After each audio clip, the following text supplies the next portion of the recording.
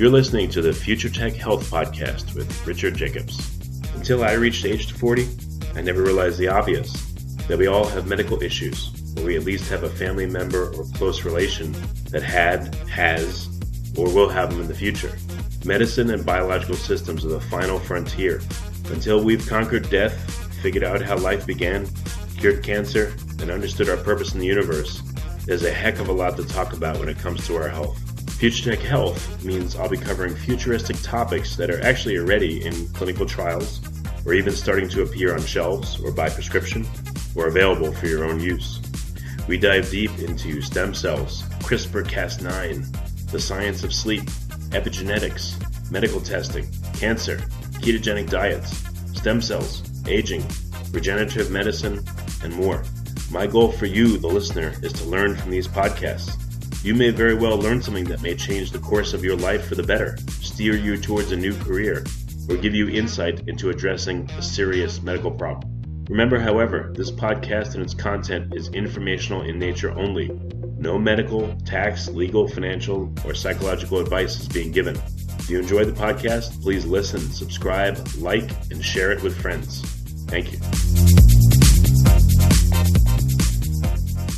Hello, this is Richard Jacobs with the Future Tech and Future Tech Health podcast, and I have Jamie Foster. She's an associate professor at University of Florida. We're going to be talking about the interactions between microbial communities and their surrounding environments, and finding out what's going on. You know, what's the microbial chatter and how are they interacting with the environment? What are they eating? What are they excreting? You know, what are these guys doing? Is my understanding. What is the understanding? But Jamie, thanks for coming. Yeah, thanks for having me, Richard. It's great to be here. So, I mean, there's lots of microbes, there's lots of environments. What's your focus? Which microbes, which environments are you looking at?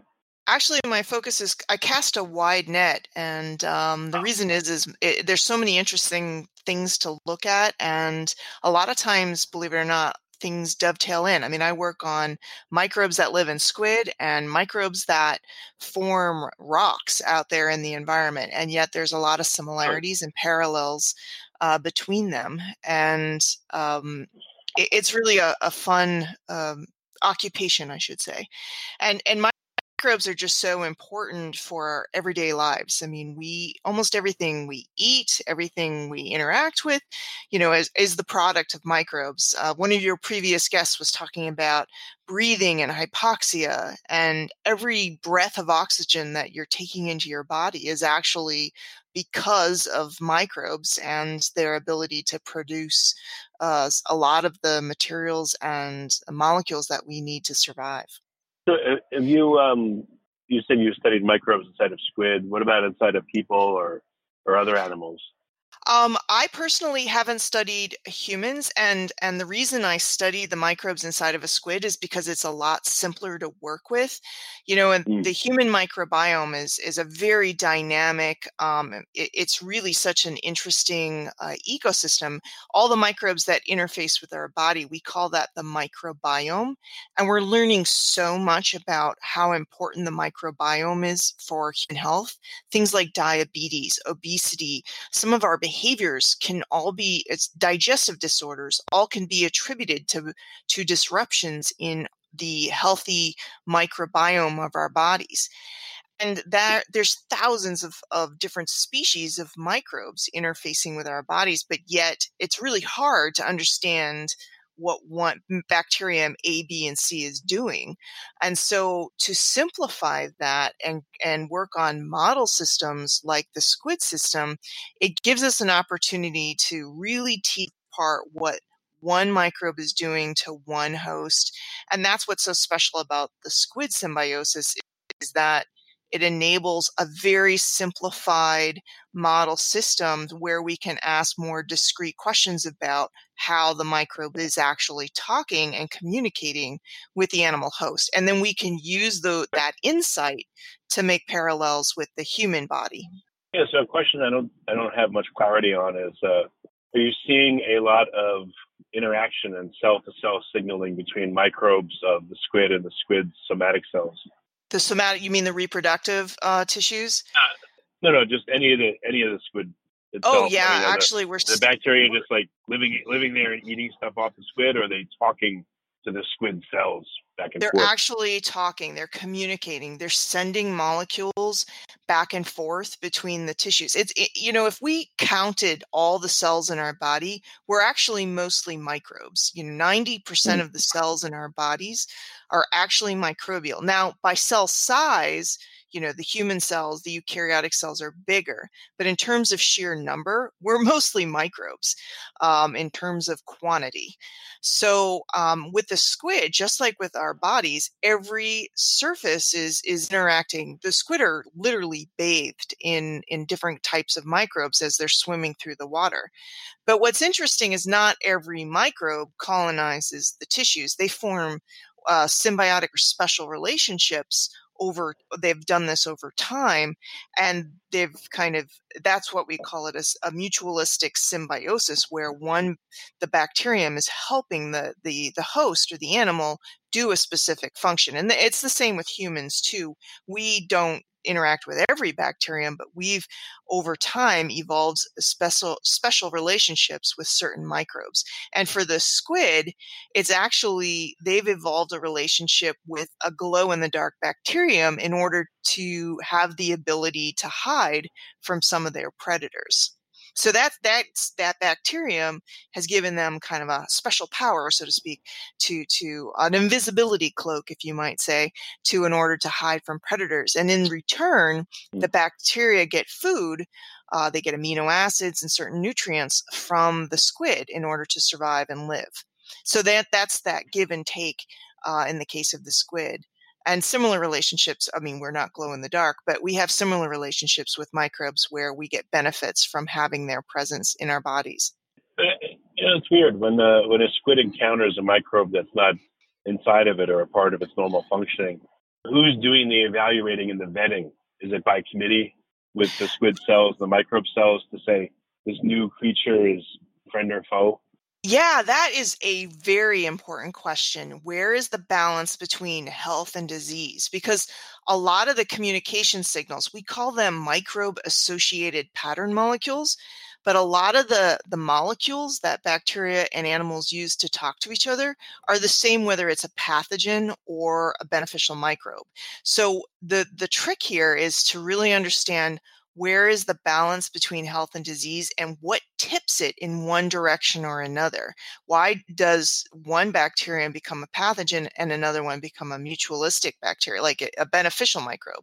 So that's been a conundrum that we've all been trying to understand, this balance of health and disease.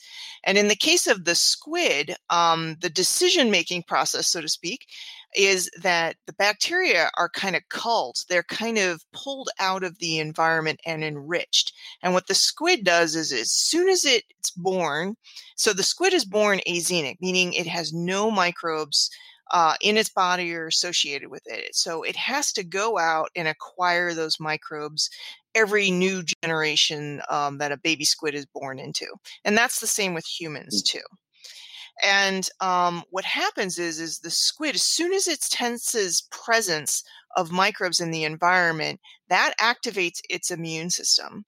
And animals invertebrates have, all animals have an immune system, and some animals have what's called an innate immune system, and they can respond to bacteria in a very generalized way. And so the squid's innate immune system is sensing these microbes and activating some of its responses. And what happens is it starts to produce. It has a special organ where the bacteria live inside. It's called the light organ. And the bacteria start to accumulate. They get enriched because of some of the signals that the host is giving. And then some other microbes might get trapped up into that enrichment process, but they can't survive. The Vibrio fischeri has evolved mechanisms to deal with some of the immune responses or the stress responses that the squid puts on the bacteria. And so through a selection process, the squid kind of selects for this one type of microbe that it knows will luminesce and fluoresce inside its body, giving it this anti-predator behavior, or called counter-illumination. So it's a multi-step process. How would it know that? How would the squid cells know Well, they don't know Oh, initially. this bacteria is a good one. Well, so there's this, it's kind of this multi-layered password protected situation where you have the squid is first the squid is just sending an all points bulletin to say, come on bacteria, come into the vicinity of my little special organ where you can live and get all the amino acids you want for life. So all these different types of microbes come in, and then there's like another signal of a sugar that the bacteria will feed off of. And so, however, in order to travel into the light organ, it's kind of the gauntlet of death here, that there are many different hazards that the bacteria have to withstand. So if you are righteous enough, I guess, for that bacterium, and you can survive the extreme oxidative stress and all the different conditions that the squid is throwing at that microbe, then you are deemed worthy and you can enter the little light organ and survive. So it's the bacteria are then sending back and forth. It's altering its behavior in order to withstand what the squid is throwing at. So the squid kind of lures in lots of bacteria, but it creates a series of physical challenges that the bacteria have to overcome in order to make it past. We literally call them these ducts that travel into these little spaces so that the squid can get populated by this one type of microbe that can survive these challenges. So it's always the same microbe that makes it to the light organ, right?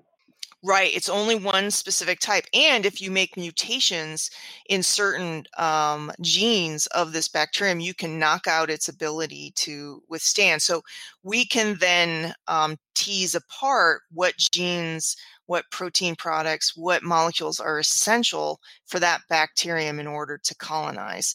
If it can't handle, for example, that traveling down the duct and into the spaces with it deep within the light organ is riddled with really high levels of oxygen stress molecules.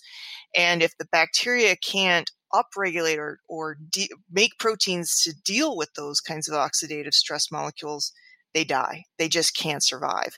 So there's lots of give and take between the bacterium and the host in order to establish this relationship. And it's the same with humans too. Go ahead. It seems to say that there's foreknowledge.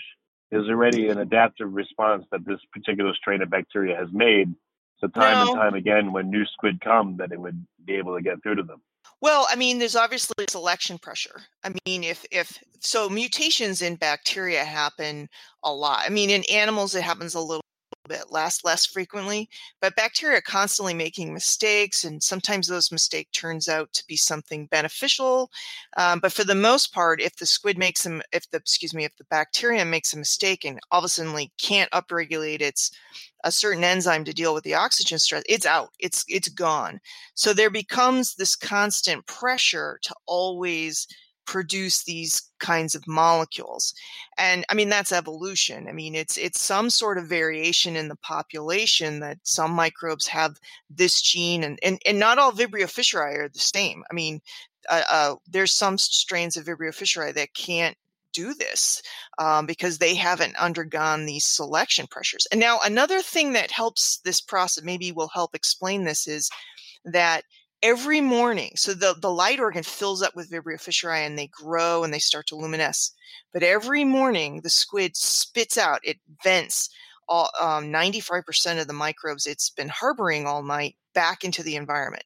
So that's also adding a selection pressure to cultivate essentially the microbes you want to have come back for the next generation of microbes, for the next generation of squid, excuse me.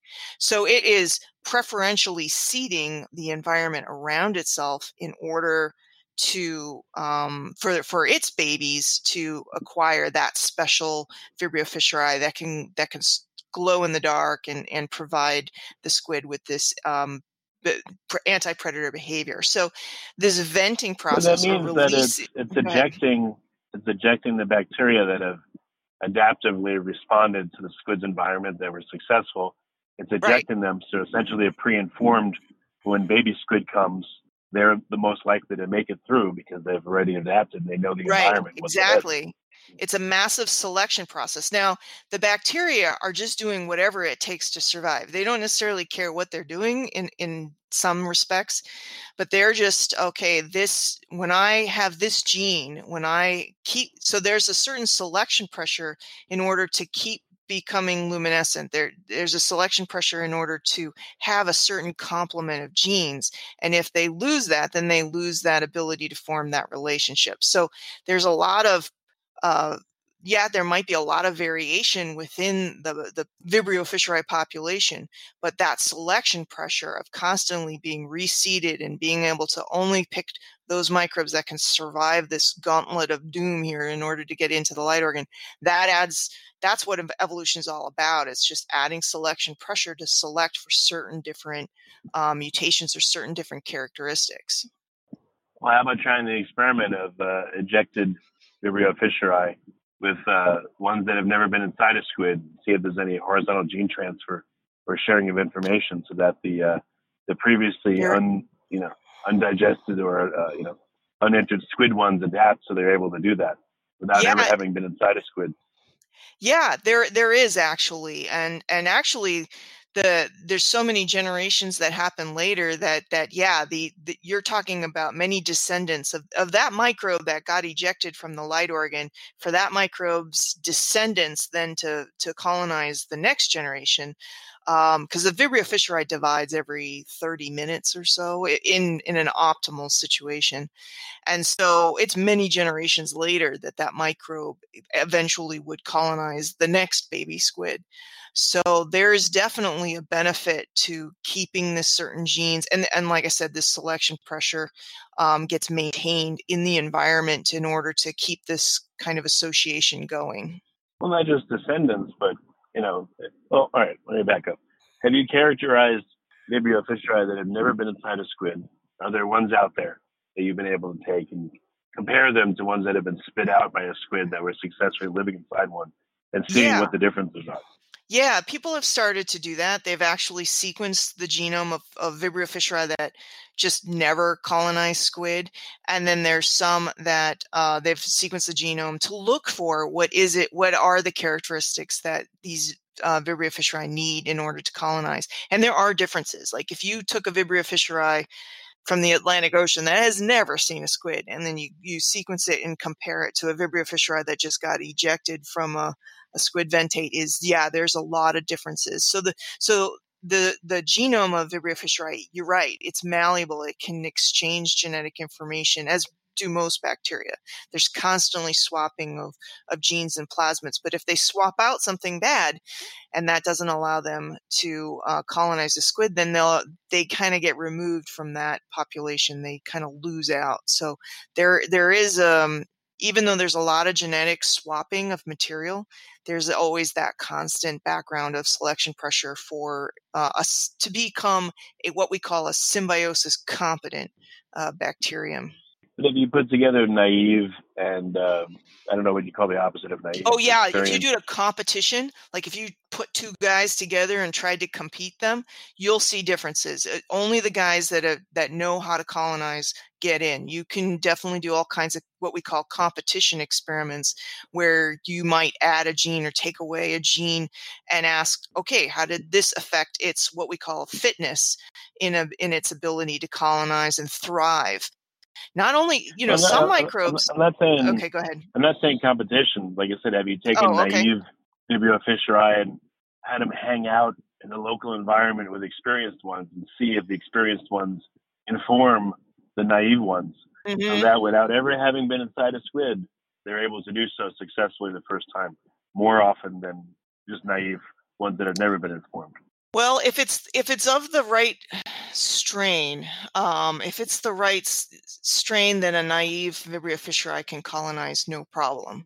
But if it's a different strain, then no, it would have to undergo some sort of genetic manipulation in order to enable it to colonize. So, but we have naive Vibrio fischeri all the time that we colonize the squid with. So almost every single experiment I do, that Vibrio fischeri has never seen the inside of a squid. So it's really what we're just taking. We're taking a strain of Vibrio fischeri that has been, it's passed down its essential genes, and so that's pretty much every experiment we do, and that these Vibrio fischeri have never seen the inside of a squid. Mm. So are you looking at, you said what they eat inside the squid. How about what they excrete or the signaling that they do? Have you analyzed that, and have you found anything interesting there? Yeah, there's a lot of interesting products, and we don't know the full extent of all the different molecules, but one molecule in particular that seems to be really important for the host, for the bacterium, is a molecule called lipopolysaccharide, and also there's several of them, but I'll just talk about that one. And that molecule seems to trigger the developmental change inside the host. So the host kind of receives that signal, and then it undergoes a developmental remodeling because of that signal. We call it apoptosis, or programmed cell death. And so once the bacteria colonize, they're kind of releasing signals as well. And we don't understand the full cascade and, which, the entire pathway, but there's definitely examples where the bacterium is manipulating the host to release certain goodies for the bacteria to survive, and also it's the bacteria releasing certain signals that diffuse outward and can trigger changes within the host. So it's a really interesting way, again, to study how the effects that the microbes have on the physiology and the response of animals. Okay. So what are your goals with the research? What are you hoping to figure out? Well, my little piece of the symbiosis research community is I've actually been trying to apply this to space biology. So we currently have an International Space Station, and we have plans to go further out and go back to the moon and hopefully to Mars in the next few decades. And in order to take humans out of the biosphere, we really need to understand how microbes are going to be affected by the space environment. Specifically, I look at microgravity. There's other things like radiation and other factors in the space environment, but I'm really interested here. I'm down here at the Kennedy Space Center, and we're very interested in how the space environment is affecting that balance between health and disease, between microbes and their animal hosts. And that's kind of been the work I've been focusing on in the last few years. Okay. Anything interesting you've seen? Have you gotten experiments onto the space station and evaluated what the changes have been? Well, I've had experiments up on the space shuttle back in 2011 on the last two space shuttle missions, and I'm scheduled to launch to send another experiment on the International Space Station. But the first good thing is that our study showed that the bacteria, the Vibrio fischeri, was able to find its way into that light organ, and so I use the squid again as a model because it's so much smaller and simpler. But we were able to get positive colonization in the space environment, which was good. We weren't sure how microgravity would if it would disorientate the bacteria or change their behavior. So that was a good thing. The other more profound results that we've been finding doing microgravity related studies is that it seems that when you don't have your microbes. So the good thing about the squid is we can grow them without bacteria. So we can see what happens when they don't have it and when they do have it. And when we grow them without bacteria and put them under the stress of being in microgravity, they actually don't do so well.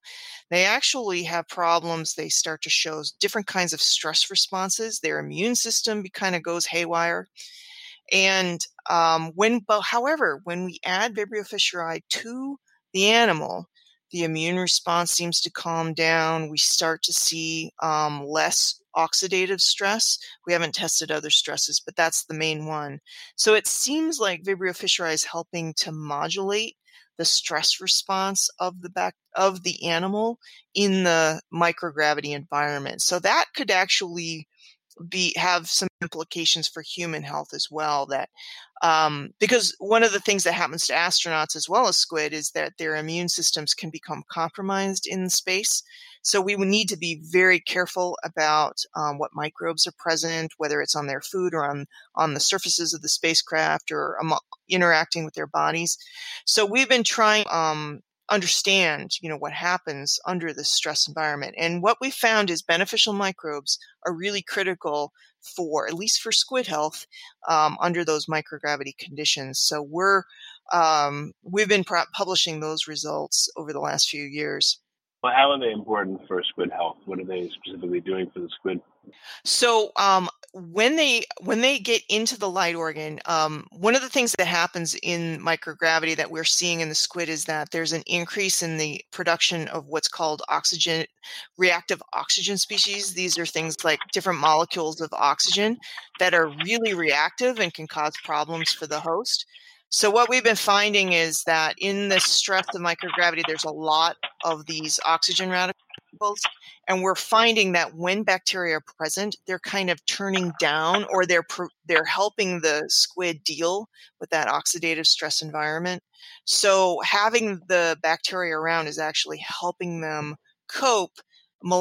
This is all at a molecular level with being in a more oxidatively stressful environment. So that's one angle, and the other thing that they're doing is they're seem to be regulating or modulating the response. So they're helping the squid kind of tone down their immune response. So sometimes when there's no bacteria, they upregulate all these different kinds of immune genes, and that can be stressful for the animal.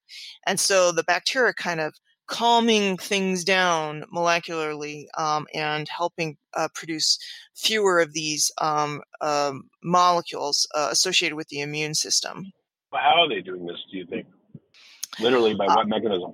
That I don't actually know. So we're working on trying to replicate this in the lab. And one of the things that we're hypothesizing is so squid have there are these things called macrophages that our bodies have that kind of go out and they sniff around. And if there's a microbe they don't like, they kind of phagocytose that microbe and then they destroy it. Squid have very similar cells. We call them hemocytes. And in the microgravity environment, those hemocytes don't move where they're supposed to go. They kind of just don't migrate very well. And so what we've been trying to figure out is why is microgravity affecting the movement and what we call the trafficking of these immune cells to where they're supposed to go. And we don't know if they're not getting the signal. So it could be that that something about microgravity is not transmitting the signal to the immune system to respond properly, or if the cells themselves are getting the signal, but they're not responding to the same extent they would as if there was gravity around.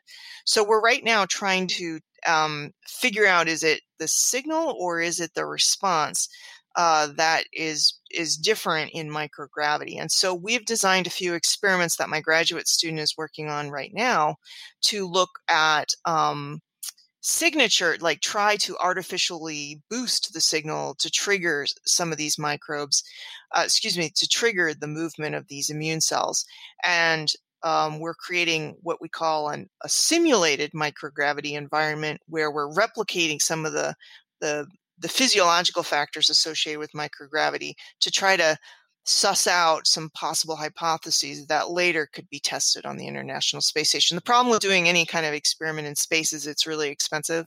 So we try to use these, they're imperfect, that is for sure, but we use this modeled microgravity simulator that will help us try to develop testable hypotheses that we can then test in space. But we're trying to isolate whether it's the signal or the response, and that's kind of where we're at right now. And I don't have more information for you. Hopefully, you will. Well, I guess the cells and the bacteria are sensing gravity. They must have some component of their cells that can. They are. It seems like they're changing, and you would think that something so small with the forces that they wouldn't. but they do seem to have different physiological responses in microgravity. And one of the things that we've been seeing is they actually seem to, I talked about this molecule called lipopolysaccharide. It's an endotoxin that a lot of bacteria use to communicate with animal cells. And in microgravity, what's happening is the membrane of these bacteria are getting weaker, and they're actually it's causing more of this endotoxin to slough off into the environment, and that might be part of the reason why the squid are changing some of their physiological. I didn't really talk about that, but they're changing their behavior as well. And so we're trying to figure out, what is it about not having gravity that is changing, that is weakening the membrane of the bacteria. And we're just trying to figure that out right now. But we definitely are seeing physiological responses. Bacteria tend to grow faster in microgravity. Their membrane is weak. They're definitely changing their behavior in the absence of gravity. Well, if you look, what's the approximate diameter of a bacterial cell that you're studying? About 1 micron, so 1/1,000,000th of a meter.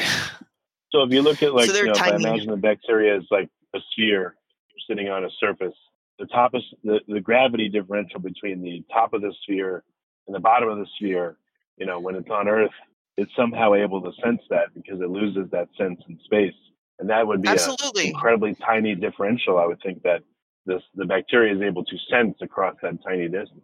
Absolutely. And I think that it has to do with shear forces. And so this is pushing my limits of understanding, in terms of, I am definitely not a physicist, or fluid dynamics person. But what's happening in microgravity is that you're getting a change in the shear forces that's happening in the liquids. And so the microbes are growing faster, and that might be, especially this particular bacterium is motile, and it does seem to respond differently to these lower shear forces than it would if there's gravity pushing down them and maybe causing a higher shear force. So it could be, even in these, like you said, these small scales, we do see physical changes in what's happening in their microenvironment. Have you tested the how sensitive they are to chemical gradients? Have you looked at adding just a few molecules of something to solution and seeing if they could sense the chemical gradients on this? They definitely have chemotactic responses. They definitely have that. And in the case, for example, sugars, you can actually create, they love chitin. This particular microbe loves chitin. It's a sugar. And chitobio, excuse me, that's the sugar. And you can set up a trail and create chemical gradients to lure them in. And that's actually how the squid attracts some of the Vibrio fischeri in, is it sets up this chemical gradient, and the squid swims up there. And that's why we think that there's not a problem in space of actual colonization, because the bacteria are probably following this chemical gradient. So yeah, that's a good observation you made. Also, too, I guess a pressure gradient would be developed if it wasn't in space, but if it is in space, it might not. There's the weight of the fluid above a certain point that would create pressure on it. And if there's no weight to it, because it's weightless, then there'd be no pressure. Yeah. I'm not sure about the changes in the pressure. So I'm not changes. So in the habitat that we've tested, there should not really be changes in pressure.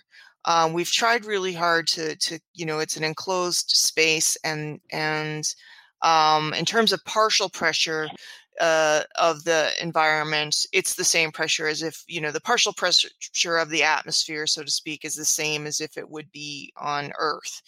It's still 14.1 part PSI or something like that. So that shouldn't change in the little hardware, the flight hardware that we're actually using. But you're right, I haven't really looked at that. So there could be issues there with the actual physics of that environment, especially the fluid dynamics. I haven't explored that in the hardware yet that we're going to be using. Okay.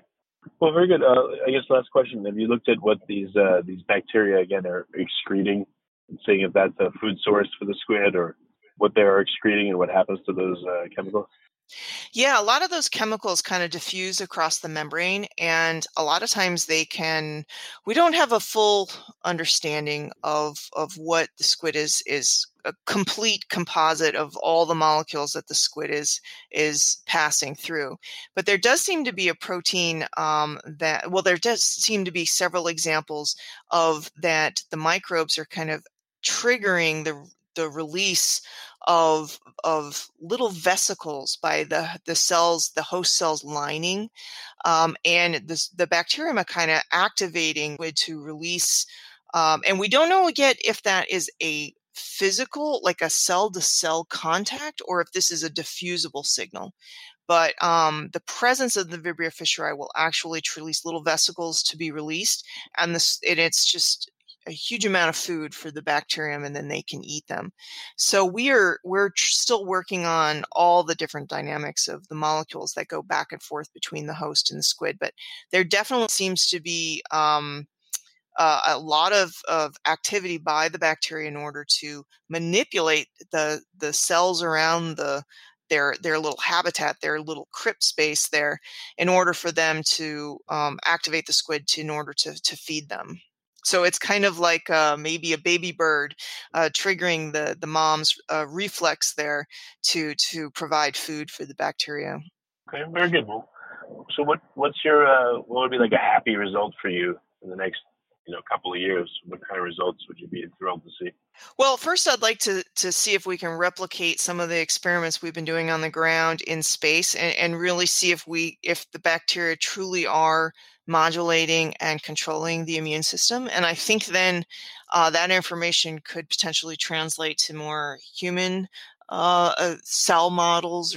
It's very hard to do experiments on actual humans in space. For some reason, astronauts don't like to be dissected. I don't get that one, but that was sarcasm. But anyway, we are trying, hopefully the end result would be some information that will help mitigate potential health problems for the astronauts, and that they can use that information to deal with potential microbiome-related diseases that astronauts might be susceptible to as they're traveling beyond Earth's biosphere.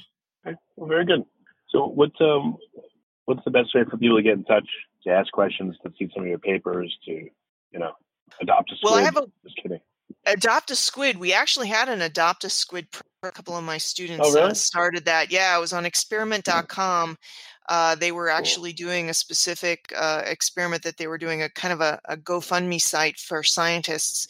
And they've been publishing that result. So that was possible. But my website, jamiefosterscience.com, is probably where you can get a lot of information, some papers, and that has my contact information. Again, I'm with the University of Florida, so if you just Google me, Jamie Foster at University of Florida, my website comes up, and people are more than welcome to contact me, email me if they have specific questions. Well, that's great. Well, Jamie, thank you for coming. I really appreciate it. Yeah, no problem. And thank you for inviting me.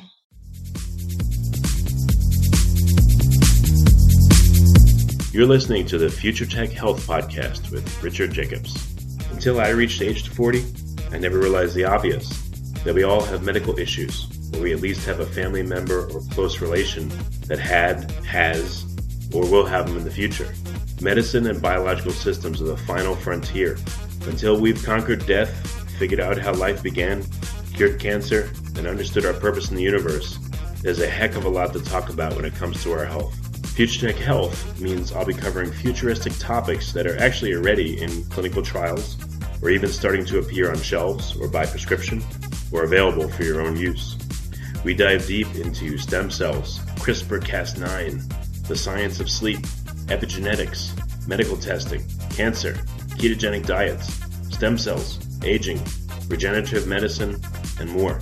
My goal for you, the listener, is to learn from these podcasts. You may very well learn something that may change the course of your life for the better, steer you towards a new career, or give you insight into addressing a serious medical problem. Remember, however, this podcast and its content is informational in nature only. No medical, tax, legal, financial, or psychological advice is being given. If you enjoyed the podcast, please listen, subscribe, like, and share it with friends. Thank you.